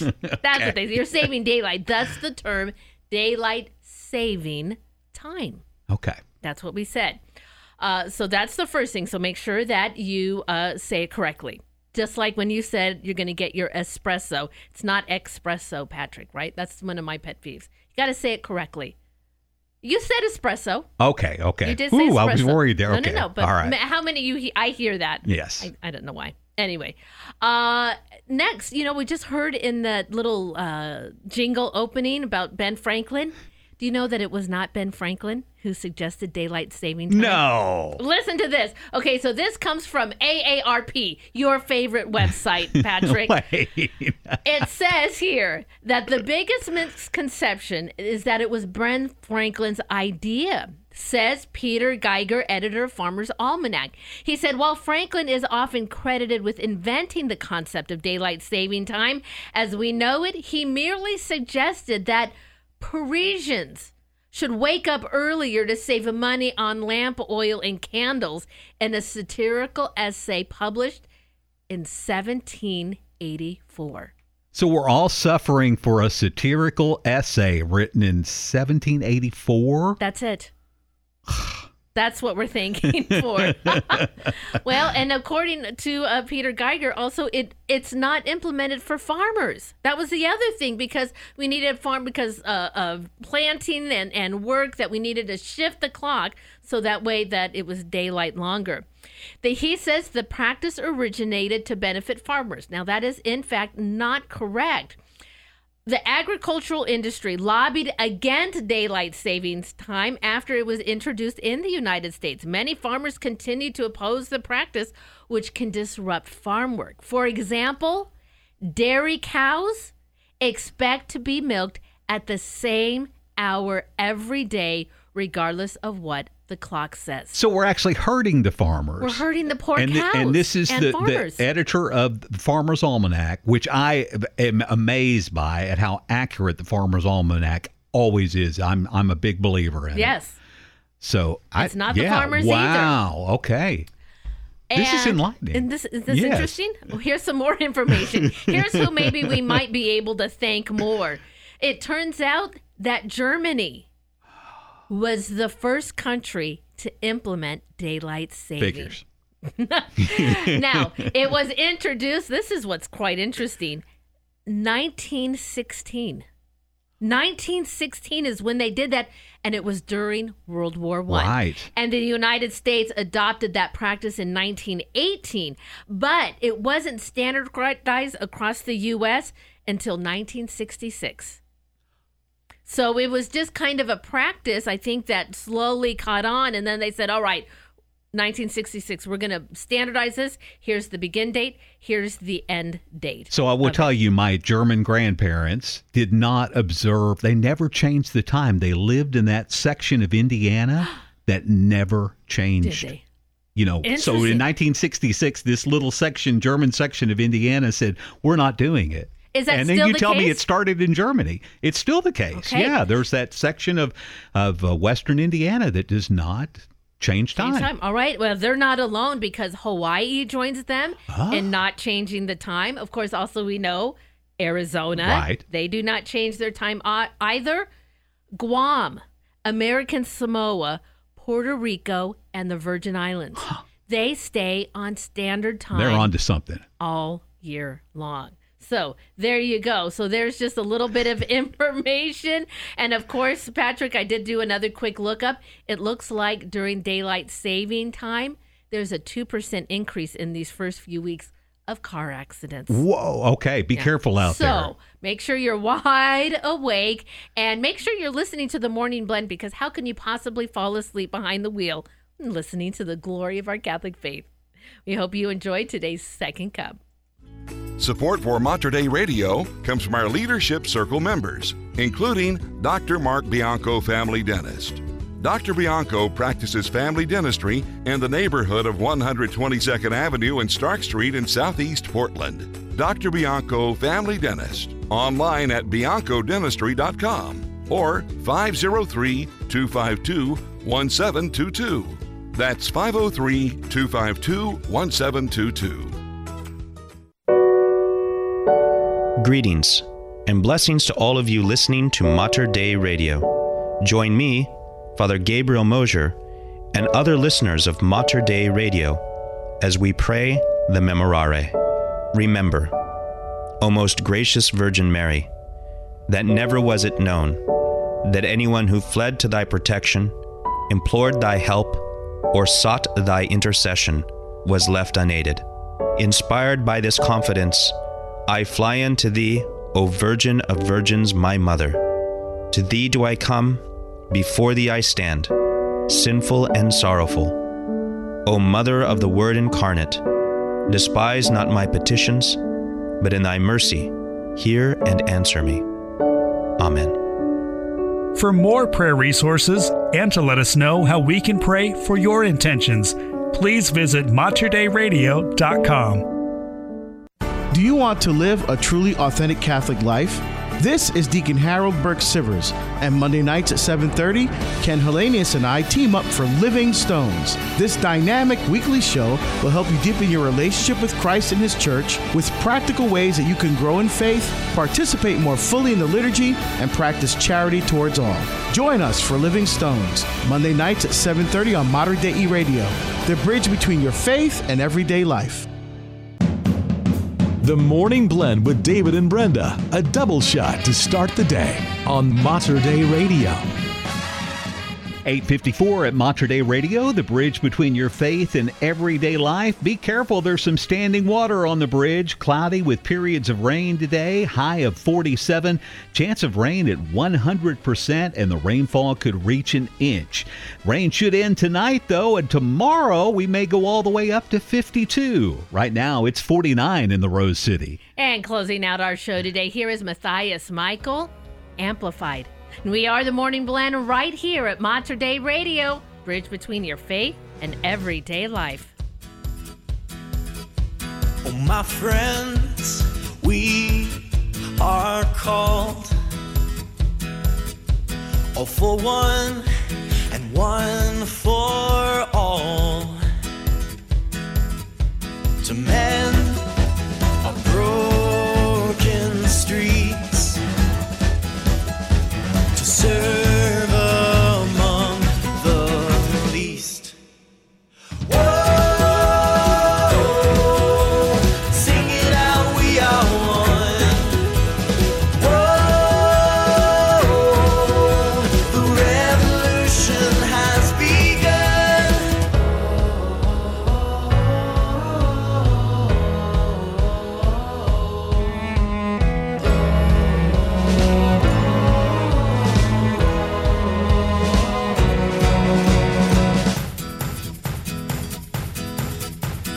My friends, don't back down.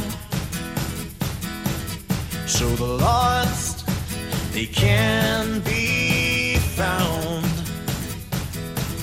May the 100 voices here reach 1,000 listening ears.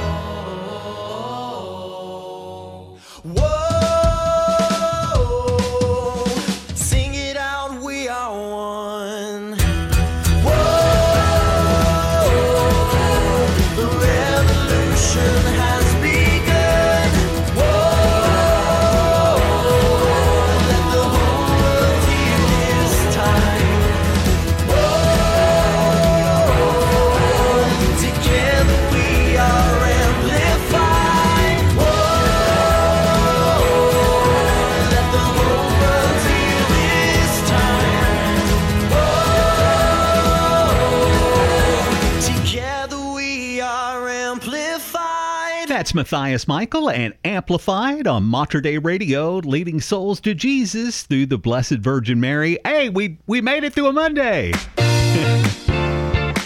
Oh, we made it through the first Monday of daylight saving time. So, I didn't think I could do it. I'm ready for a nap. Oh, we got through it. That's that second cup. That second cup will always give you that little bit of boost that you need. Of course, the sun's up, and that helps out quite a bit, too, even through the clouds. And so does the coffee. That helps a lot. Well, Patrick, thanks so much for joining us today. So much fun. Why don't you come back tomorrow? You got a deal. All right. Sounds See you good. back here at 7. That is going to wrap it up for us on The Morning Blend. Living Stones is coming up this evening at 7:30. Hope you have a very blessed day.